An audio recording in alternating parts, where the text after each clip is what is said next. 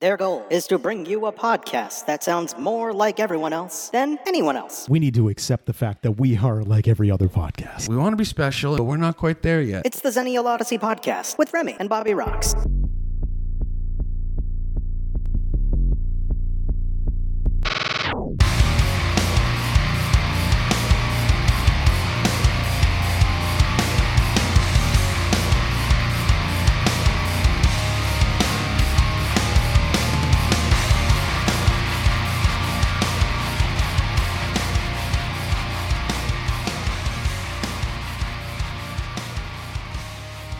So yeah, it's a day.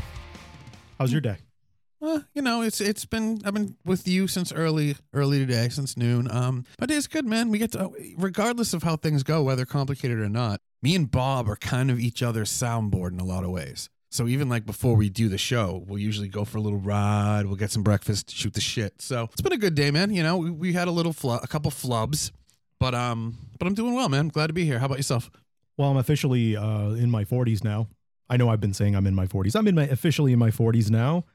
Yeah, sorry I missed your birthday. I'm terrible with that shit, buddy. Feels the same as every other birthday. It feels the same as every other fucking thing. So it's just another birthday to me. Yeah, I'll be honest. My experience in my 40s have been really, really kind of enjoyable. And let me explain that a little bit. Because, yeah, you won't feel different at 40. At 43, 44, you start feeling it a little bit. But there also comes a real lack of any of the ego from your 20s and 30s. So there's a certain sense of freedom. There's a certain not giving a fuckness to it that I think's refreshing. But it's also exhausting. So welcome to it. I'm sorry you're here. Whatever. So while we're here on the podcast, what are we here to talk about today? Well, you lob it off because you had a couple of really interesting things. I wanted to mention something that unfolded in the news this week just because it's really kind of interesting and dark, but I think you wanted to tackle the influence of the films UHF and Pump Up the Volume and their significance on even what we're doing here right now. That is very correct, Remy. So for anybody who doesn't have any idea what we're talking about, we'll start with UHF. UHF, because both movies came out in 1989, I believe. Yeah. Which is fantastic, by the way. Falling of the Berlin Wall. Grunge music being birthed into the country. That's right. And then Weird Al teams up with a bunch of producers. I don't know who the fuck they are. But anyway, 1989, Weird Al Yankovic teams up. They pitch this great idea for a movie called UHF. For anyone who doesn't know what UHF is, it's for ultra high frequency. It came out in, I believe, the late 70s, early 80s. And it's basically what all broadcast television is on now. They just knew that they couldn't put it out and then put everything else on it. Yeah. So they did what they always do, and they put public access cable on it, and the magic that exists on public access. Yeah, well, talk about that a little, please, because we came up as kids and teenagers in the 90s, and holy fuck was public access a huge part of our lives, depending on what cable system and where you lived. So what was cable access television for people who have no fucking clue? If you grew up in a small town, even a city, yeah, that's where they would have their own station, be up in the 60s or whatever. Yep. And it would be like the current events of the town selectmen meetings would be broadcast there. High school plays. I mean, yeah. Literally using it to fill hours of broadcast time that they were getting anyway. But then somebody like me and Bob, right? We can hit up the school and the public, like where they provide the show and the recording stuff and say, listen, me and Bob have an idea for a show called the Spooky Fun Time Hour, where we talk about horror movies. And if we pay the fee to borrow the camera in the studio, bam, you have a public access show. And what's remarkable about it is, so it was interspersed between regular TV, but it wasn't really regulated. So fucking weird shit went on public access television. It was the Wild West. Ah, nice. Yeah. And so similarly, now let's jump it to Pump Up the Volume. Pump Up the Volume was a 1989 movie starring Christian Slater. He essentially had a pirate radio station. For anybody who doesn't know what exactly that is, it basically means... We're aging ourselves in this episode. No, it's fine. It basically means they did not have an FCC call letter or whatever that equivalent is overseas. Mm-hmm. So you're not licensed to broadcast. You're doing it illegally. If they find you, they will fine you or press charges or whatever. It's usually generally a pretty hefty fine too, yeah. The reason it's called pirate radio, by the way, is because number one, in post-World War II UK, actual pirates would use the broadcast towers that were out in the ocean. They would just literally drive their boats up to it, an analog plug in, and they would communicate with one another. And then it leads to shows, it leads to radio shows and all that. There is a movie, and I forget the name of it. It came out about 15 years ago where it was just about pirate radio out in the ocean. I remember in the ocean, yeah. And Paul Giamatti. Yes. Yep. That idea translates here to Pump Up the Volume. He's a high schooler. He goes by the handle Harry Hardon, and he just broadcasts on weeknights and plays very avant-garde, under-the-radar indie music of all kinds. And then he has people call in. One of the people who calls in says they're suicidal. He's very dismissive of it, and they killed himself. And then everyone starts to look for him while the teenagers start to really kind of... Yeah, he becomes a revolutionary of sorts. And you know, I have to say, for people who weren't there for it, there were iconic movies that you saw and were like, okay, this just influenced my life of how I want to be. Imagine, you know, as a young kid, the power fantasy of like, hey, you live in the suburbs, your parents are divorcing, everything fucking sucks. You get bullied at school because maybe you're marginally a little bit different. Pump Up the Volume was this dude being like, accept your weirdness, embrace your weirdness. Here's some crazy like Public Enemy music, like shit that you wouldn't necessarily have access to. And it was, you know, I said to Bob when he brought up wanting to do this episode, oh, so we both know that we wouldn't have ended up on the old Where You Been radio show, and we wouldn't be here if it wasn't for the influence that Pump Up the Volume had. During season 1 and 2, everything always comes back to Where You Been. I think rightfully so. I'm not going to apologize for that. That's our grandfather. But basically, those are going to be the two major segments that we have for the show today. We're going to do an entire segment on UHF. We'll give a summary of the movie. We'll kind of say our highlights, lowlights, the kind of things that were revolutionary, the satire that was really spot on. It's funny because it's true type of moment. Very Airplane, Jerry Brucker, like whatever their names were. And we'll do the exact same thing for Pump Up the Volume, which starring Christian Slater. And we will ultimately tie it all into, while those two were the Wild West, we've said it before on the punk rock episode, podcasts are the Wild West right now. It provides us that opportunity and that freedom to truly have control over what we are putting out there to you guys who listen. So pump up the volume, grab yourself a snack, and we will be back.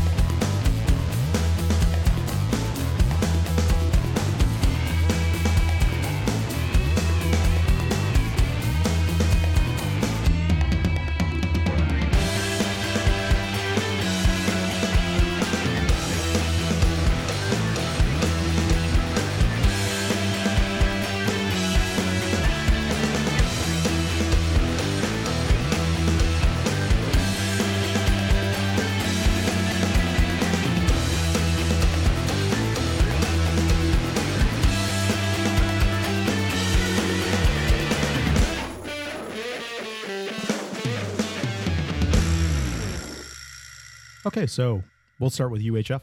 Yeah, I think so, you know, and let me start even just asking you, though, before we even jump into this. So what made you decide that you wanted to talk about these things? First and foremost, what made me decide I wanted to talk about UHF was that you brought up the new satirical biopic of Weird Al Yankovic, which Daniel Radcliffe, Harry Potter, stars as Weird Al. Yeah. So naturally, that makes me want to go back to something like UHF. Yeah, it was. You can see.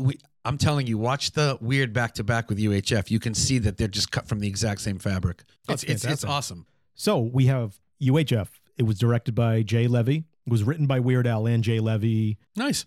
It starred Weird Al Yankovic, Kevin McCarthy, Michael Richards, David Bowie. That's fucking awesome. David Bowie. I think it's David Bowie. Ah, damn it. You'd know. Yeah.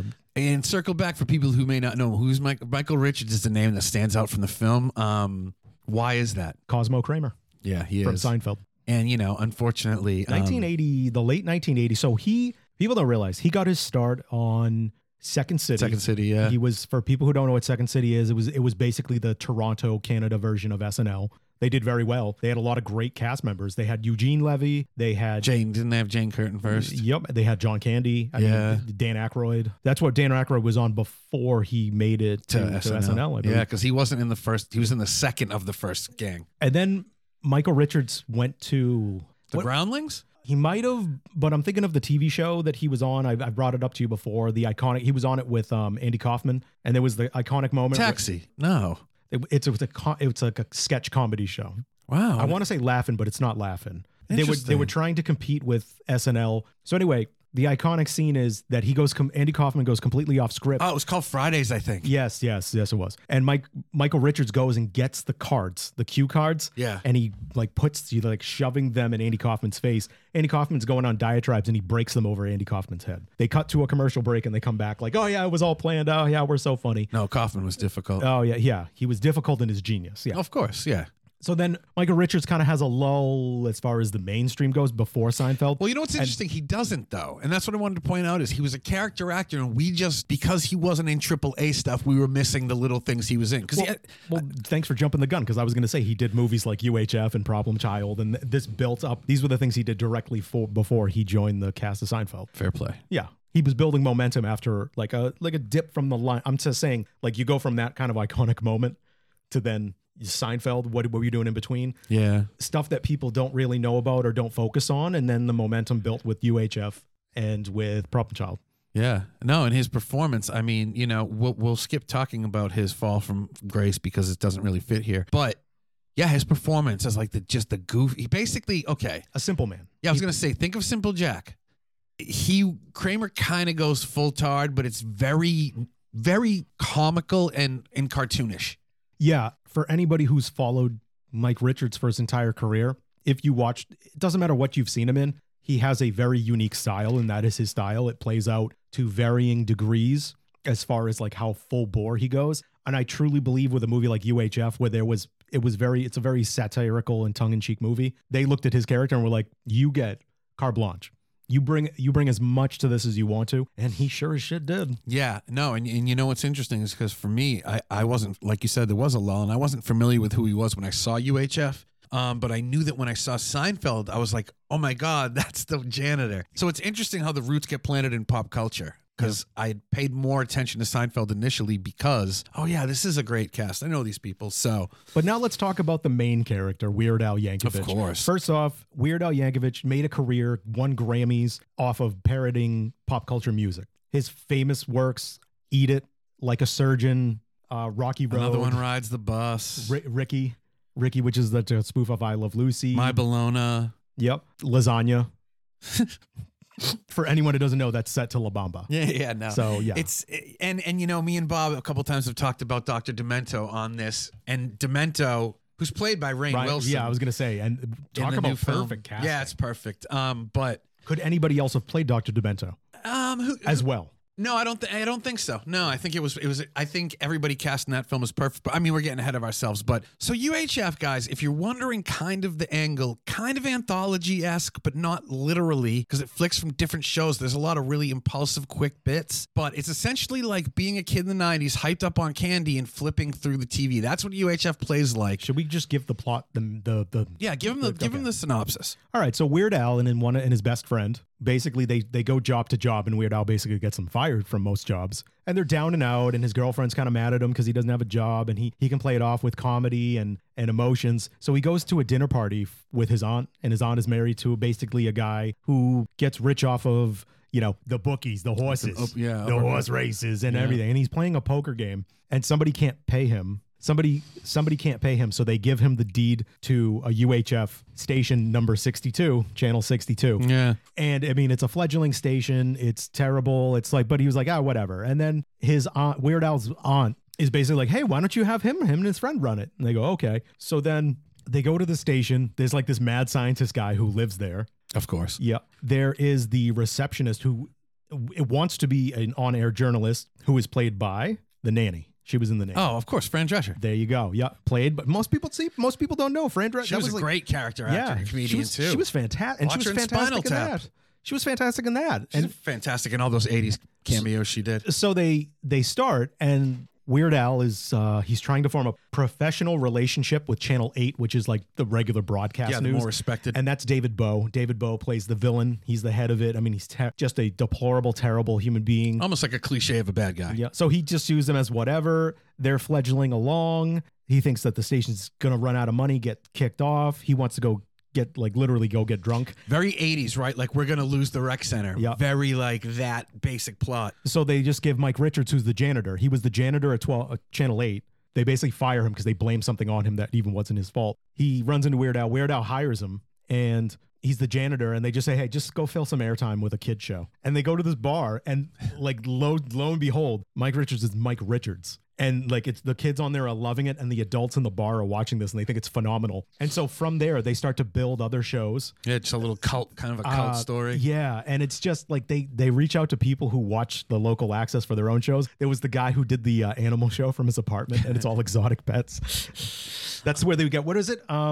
Beavers or raccoons? Yeah. We don't need no stinking raccoon or whatever, because he basically at one point he's like, well, I gotta keep the show going, so I gotta keep having exotic pets dropped off into my house. I think that for, and for people who may not understand, very airplane humor. Very like the punchlines are there immediately. It's corny, but it's comfort food. Like, it knows what it is. It's satirizing itself because that's what he does. And so, it knows it's dumb. And it's having fun with the fact that it's dumb, but it's also smarter than people would give the credit for. For example, the commercials and like things they did. That's some of my favorite bits. That's the best stuff. So they created their own commercials to kind of like, they couldn't afford the commercials, putting advertising on there at first. So they're creating their own commercials. And it's for movies like I mentioned to Remy earlier, Conan the Librarian. Yeah. Is that is Gandhi 2 from that? Yeah, and too? Gandhi 2. And he's like a wicked warlord. Yeah. Yeah. And then you got to understand these things play out like bullets in his mouth. Yeah, like real trailers in the movie you're watching. So it's just.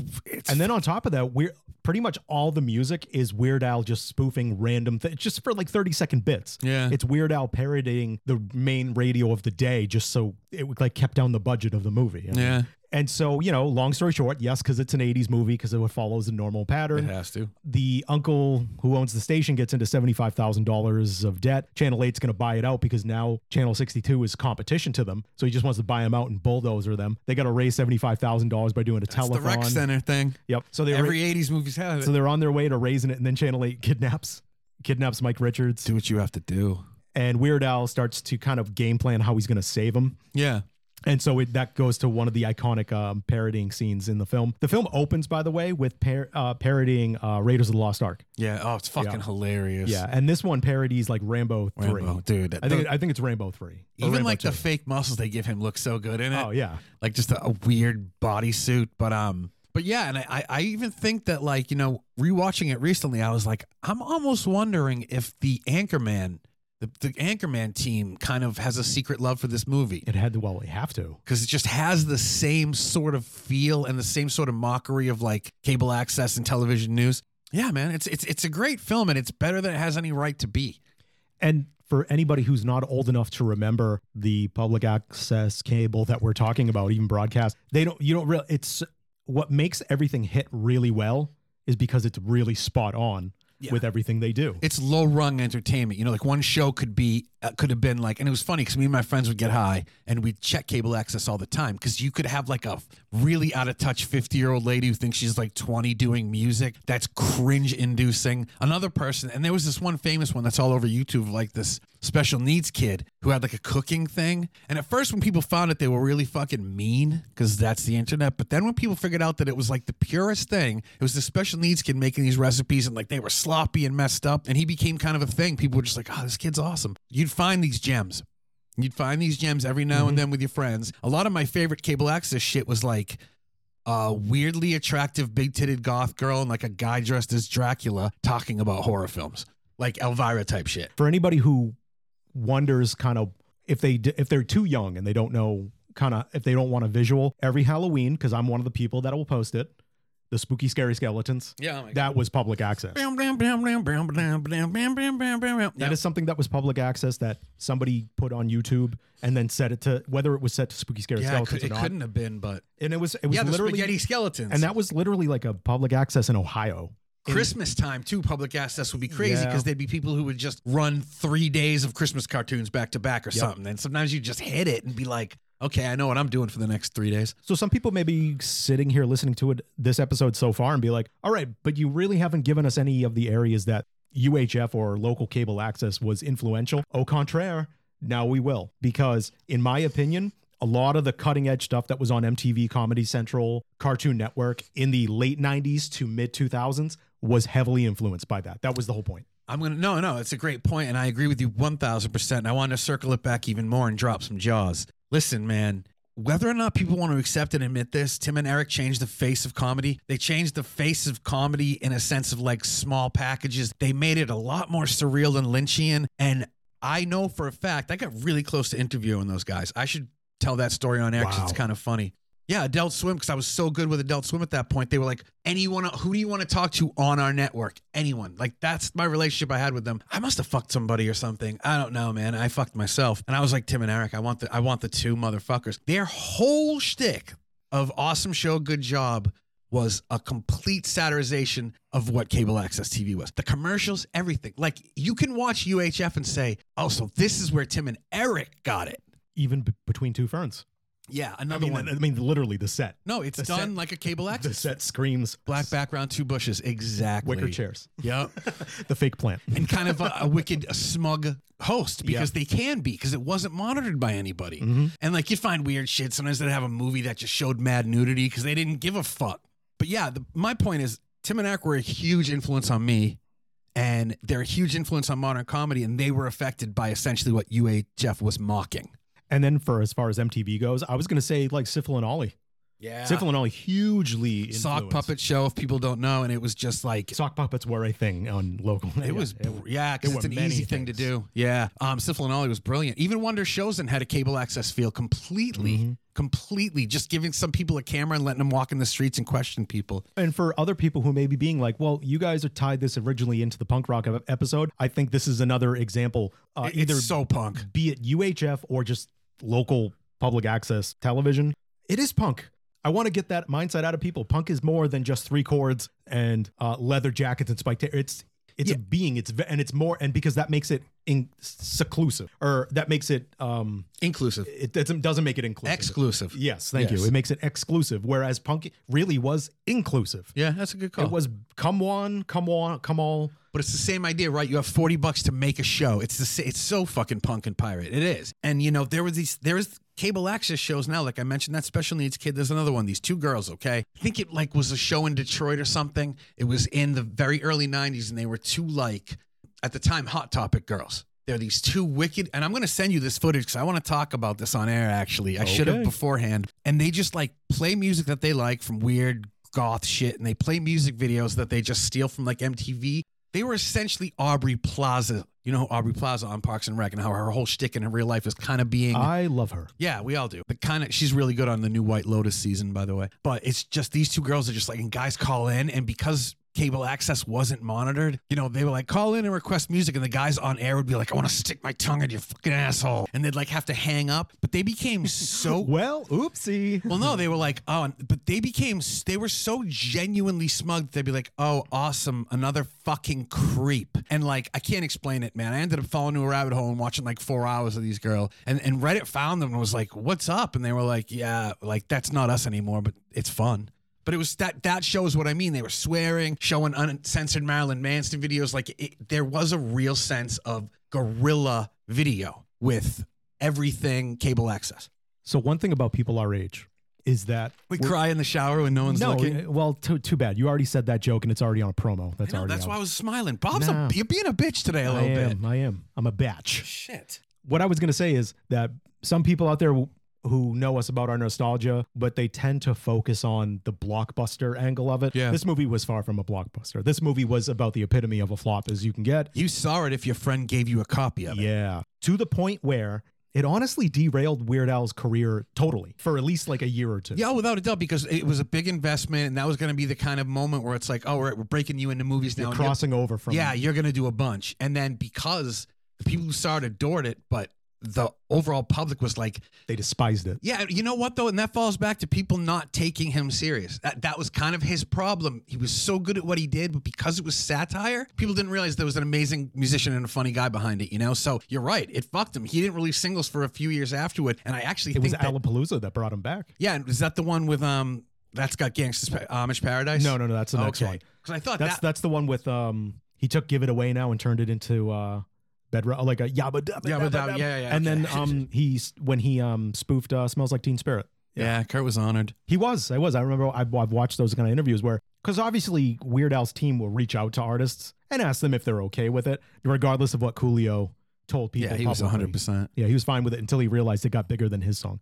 Yeah, well, they painted him dirty in the Weird Al movie, so it's good. Oh, okay. There's a little moment. May he rest in peace, by the way. Oh, yeah. I mean, another icon, you know, and I can understand, like, being, okay, you're a rapper who has a really strong, like you know, that's a very anthemic song for a lot of people, Gangsta's Paradise. For Coolio, it was kind of shitty because people stopped singing his verse and they started singing Al's, and I don't think... We're just technologically impaired. Yeah, I just don't think he thought it was going to be on that level. So the coolest thing he could do was be like, I didn't agree to that. Dude, you'd have billions if you didn't agree to that. Well, it's like the behind the music for Weird Al, where Yeah. they said, oh, yeah, you know, he may say he doesn't agree with it, but I'm sure he agrees with the paycheck he got his for it. lawyers agreed with it. That's all that fucking matters. But, you know, it's the theme of this episode is just gorilla, you know? And so UHF there was a time when, you know, I wonder if you could redo or you could update UHF with Al as like the head of a YouTube?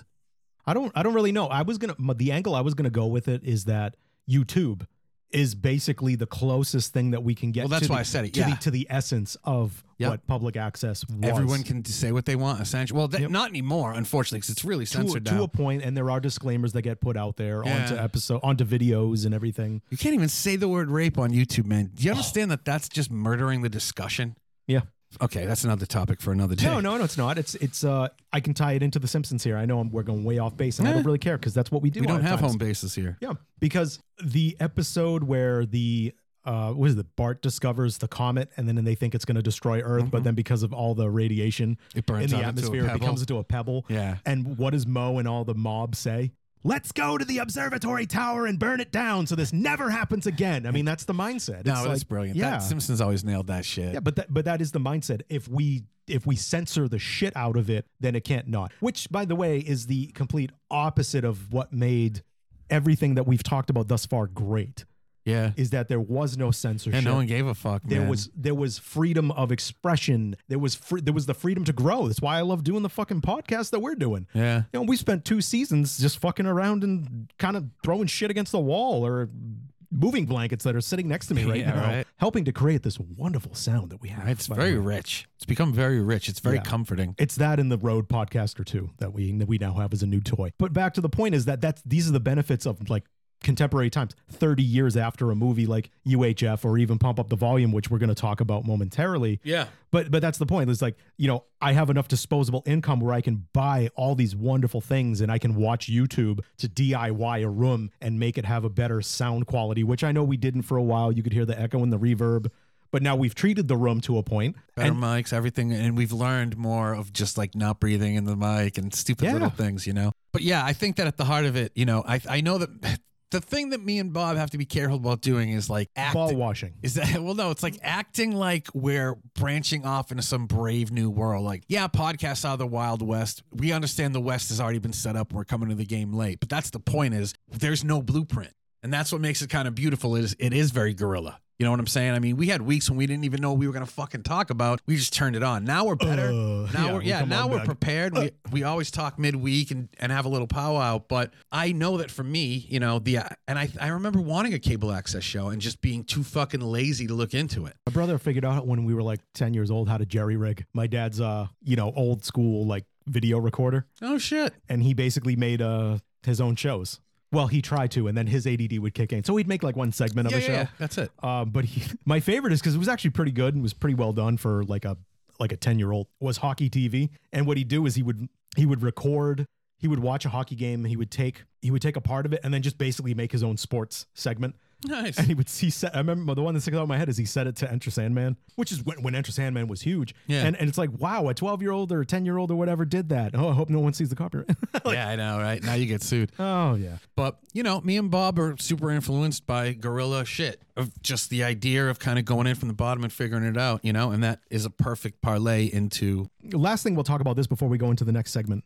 Yeah, we're not trying to recreate the wheel with making a podcast here. We're just trying to fit into the medium and make our own unique blueprint, our own little footprint on it. And we want you guys to come along with us to help create that unique footprint.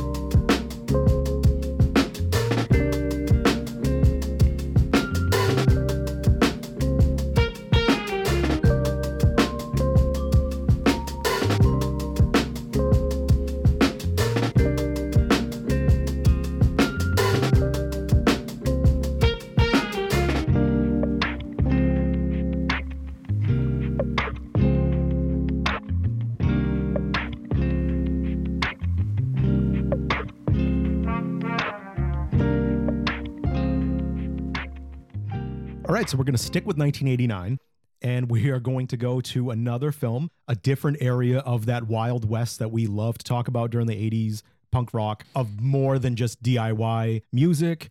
We're going to talk about Pump Up the Volume. So Christian Slater, he grew up. So the character Christian Slater plays is living in Tucson, Arizona. Mm-hmm. He's like a junior, senior in high school. His parents and him originally lived in New York City, and he hates it. He hates the move from New York City. Not a big fan. Yeah. So what he does is at night, so to appease him, his boomer parents basically bought his affection, and they bought him at the time, which probably was like thousands of dollars. $10,000 fucking studio. Yeah, which was in his like bedroom that was probably like 20 by 20 feet or something like that. Something insane.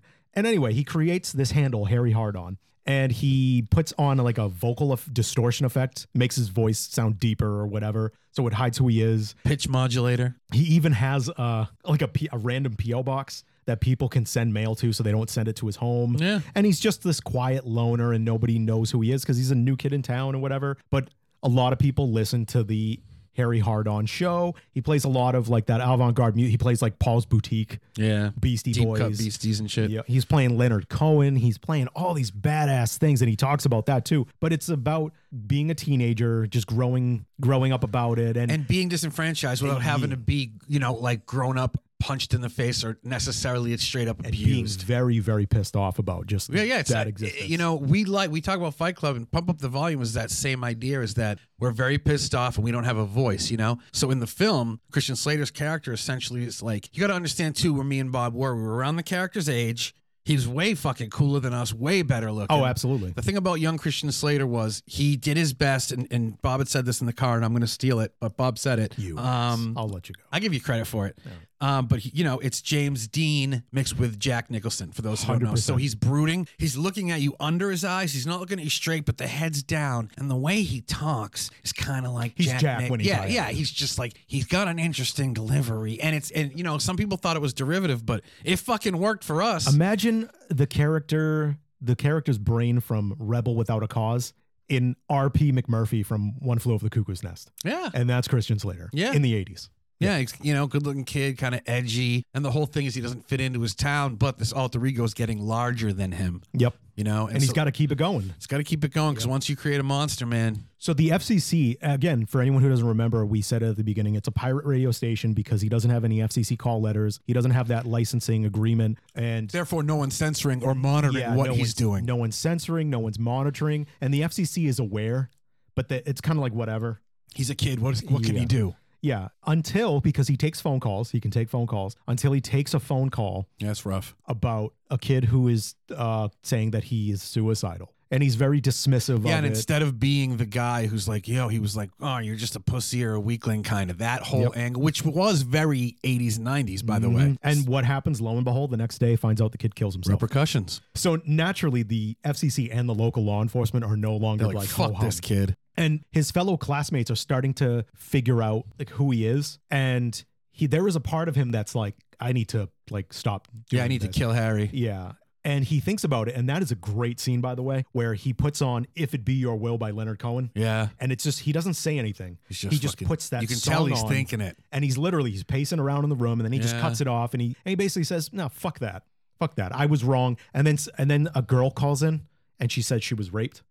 And he does the 180. Yeah. He knows now he has a power that can actually benefit people, and you know? he literally is like, you need to, like, it's almost like, I'm not quoting him here, but you need to take care of this and hold the people accountable. Yeah. And you're not alone. And no, it's great. And I think that was a real strong message for a lot of people who felt alienated at the time. But there's also, you got to forget that there was a real anachronistic, almost Joker aspect to him. Yeah. Because I know that there's this one lady whose parents are like rich politicians, and he essentially is like, reject everything, put utensils in the microwave. I remember they do. And they do it and like blow up their kitchen. And I remember as a kid being like, I see that now as an act of terrorism, and I understand it's terrifying, but at the time, It's very liberating. Yeah, those are those moments when you're like, wait a minute. You're telling me I could potentially do something where I could have a voice. That's part one. That voice could affect people to do things. Like, and now keep in mind, there wasn't a lot of blow up your house shit. That was just like toward her, and she needed to like do an act of rebellion to let her parents know that she wasn't into it. But yeah, it was just very punk rock, very guerrilla, very grassroots. It gets bigger toward the end. It gets bigger than what the story is initially. Yeah, because his following becomes massive. Yeah, he becomes he goes viral before that was a thing. Yeah, at the same time, his popularity is skyrocketing. The pressure to find him and arrest him is equally becoming that, to the point where the movie culminates with the local law enforcement closing in on him, and they basically jerry-rig a Jeep. And he's traveling around, like, because they can track his signal where it's coming from. And he's basically traveling around in a Jeep while he's broadcasting. He's basically like, we're going to all meet up or whatever. And he basically exposes himself. He allows himself to get arrested. But he does tell, because like hundreds of people went to this meeting place. Yeah. And he basically tells them, like, no, the whole time, you're the ones with the power. Yeah. I was your voice. Yeah. And then the movie ends with a lot of voiceover of people creating their own pirate radio stations. Yeah, he held accountable, which is very good. Which is very realistic. Yeah, and he essentially let a lot of people know they had a voice. And when Bob, like I said, I'm sorry I said this, sorry if I'm saying it again, but when Bob talked about doing this episode, I was like, yeah, that film, again, I knew I wanted to do radio after that. I just knew. Now, did I think I'd be able to do guerrilla? No, but we kind of did fucking do guerrilla radio, essentially. When we were on Where You That's Been, what college absolutely. radio was, bro. Watching Pump Up the Volume also opened me up so that when college radio became a thing in the 90s and the music was awesome and there were like DJs would talk to people who called in. Like we did. Yeah, I almost wonder, did he set the tone for the 90s with his performance as that character a little bit? Oh, there's no doubt in my mind that even if you listen to mainstream DJs on radio still shows, does it. the Harry Hard-on effect was real. Yeah, like Howard Stern.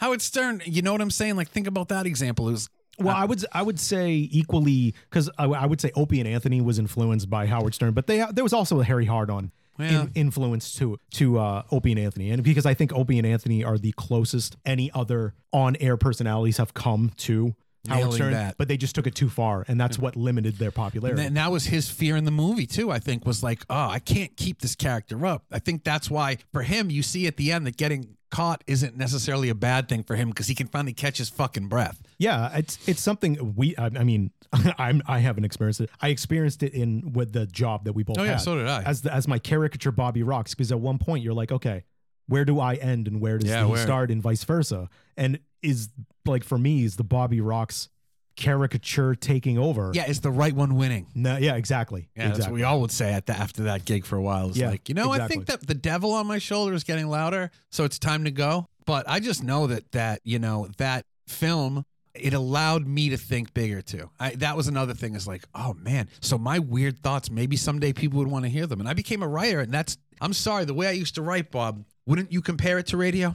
How candid my voice was. Yes. And it wasn't even something intentional. It was just how it worked. But like, you could read my articles and it almost had a radio energy to it. I don't want us to go completely into this stuff, but there's like several things that I think of when we do this podcast. Yeah. I think of the DIY movement of the punk rock. That's why I wanted to do an episode on that of the 80s. Like where literally these musicians were they were the songwriters, they were the producers, they were the distributors, they were the roadies, they were the everything. Yeah. You had to be. They had a van. Every band had a van because you had to do your own promo. And then we have 2 movies here which show it with broadcast television and with pirate radio that were kind of offshoots of that.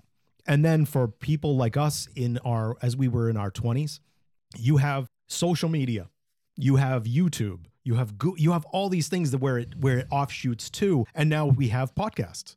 Yo, man, I just got hit with something. We are gonna send a copy of this, probably just DMs to Mr. Slater.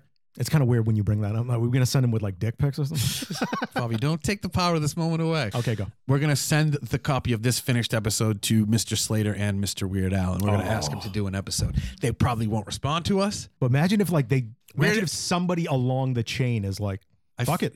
Yeah, I feel like, honestly, if he could get it, I feel like Weird Al would be kind enough to just be like, yeah, I'll do a radio interview with you guys for 20 minutes. So awesome. But let's send it out, man, because I think that maybe people like both of them, Christian Slater and Weird Al, may not fully understand their legacy or the impact the work they did have on people and how beneficial that was for people, you know? Because Bob and I talked about Gleaming the Cube, which was a Christian Slater skateboarding movie that led me to start skateboarding. So it's insane when you look back and start connecting the dots to realize how influential things that may have seemed uninfluential at the time really are.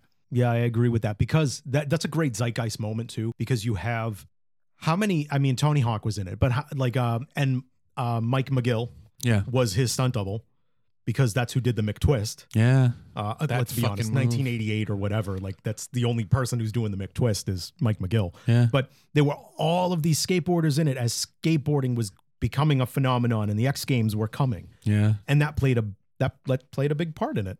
Is that a movie like Gleaming the Cube? Not just because you have Christian Slater, Dreamboat on it, but you also have the faces to the stars of skateboarding.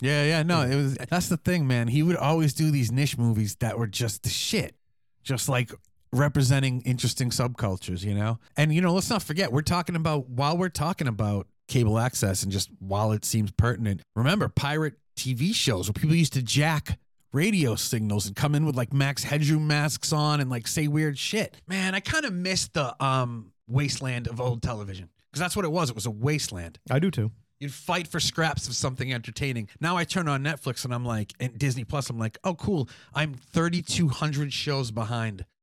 It's too much entertainment now. Oh, yeah. Yeah. We're no longer trendsetters in a world of trendsetters that only last 15 minutes. I used to be a trendsetter. Now I'm a bedwetter listening to Ledbetter.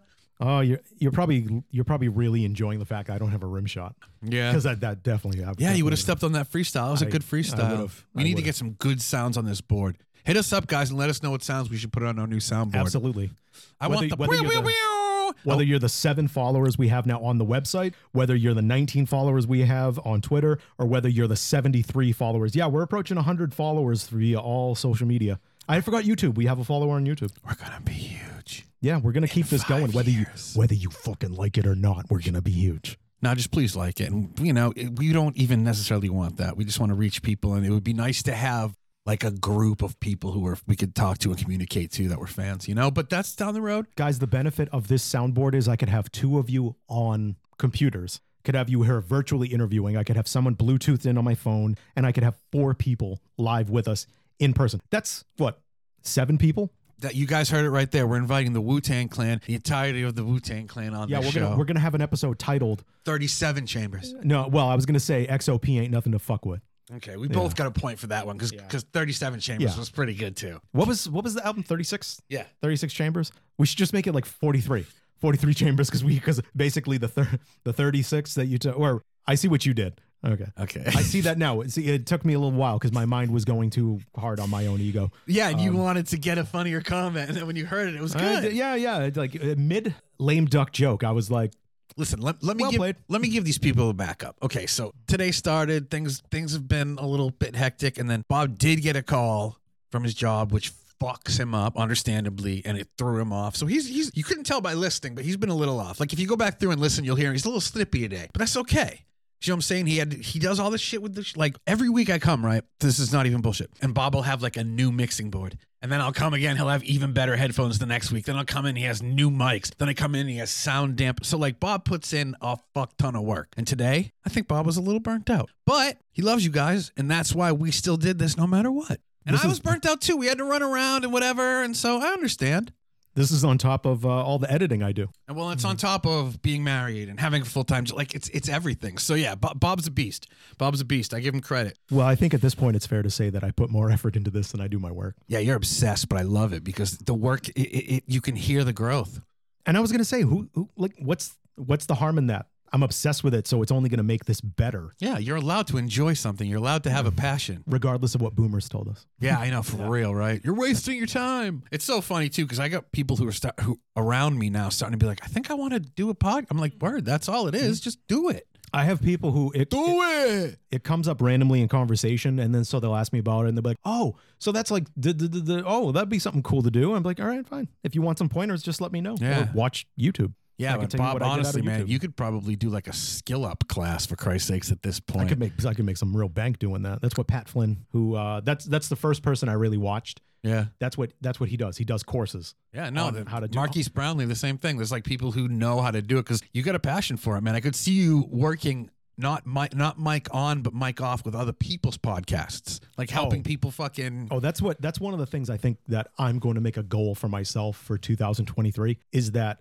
I want to go on other people's podcasts, not just to hype ours, but it also would give me different angles to talk about. And the fact that I don't have to do any editing and all that is great. Right. You get to be the guest. Oh, I get to be the guest and I can just go on there and just spin it off the top of my mouth and my head. Yeah. All right, it'll happen, man. We're getting there. Do we have any closing thoughts? No, yeah. I mean, hey, listen, Bob, thanks today. You know, I understand things were a little stressful, but you fucking always put up and tell me to shut up, and I respect that. But no, man, I feel, I have to say, everything in my life, from the way I wrote initially, people like, I didn't have nepotism. I didn't have an in when I started writing. I had to do it guerrilla. I had to write articles and send them to websites for no money and be like, this is good enough that you guys can fucking hire me. But everything I've done in my life has been guerrilla. And it's been from the ground up. I'm poor. I pull myself up on my bootstraps. So no, everything like, if you guys want a couple of good movies to watch, check out UHF. Maybe have an edible or a couple beers before. It's one of those kind of flicks. And fucking check out Pump Up the Volume and try to not get inspired. That's kind of the point, is like, it doesn't even have to be modern for you to be like, oh, this makes me want to do something. And if I had some closing thoughts, I would say that number one, if you want to watch UHF, it's on Tubi right now. Tubi's free. Nice. Yep, with ads, but whatever, the commercials, whatever. It's like watching something watching on Hulu. TV. It's exactly what it is. But also, I think as a child and as a teenager, especially Pump Up the Volume was something that resonates extremely with me. Like, man, I wish that could be me. I wish I could do that stuff. And that's what I feel like the podcast has done for us. So it's done that for me too. Without a doubt. I mean, I know I talk about the mood stabilizing medications I'm on, especially in the wintertime. When I get to come home and I get to re-listen to especially now that we're really honing it in, and there's less I have to do and I can really focus more on just listening to it. Because what I had to do is I had to tune out what we were talking about to get the audio quality where it was. And then I had to go back and I would listen to what was being said. But now I can do them both at the same time. Yeah. And that is really cool. And these are things that are going to get me through the wintertime. So on that note, until the 30th episode of the season, which will be the next one, take care, everybody. Merry season.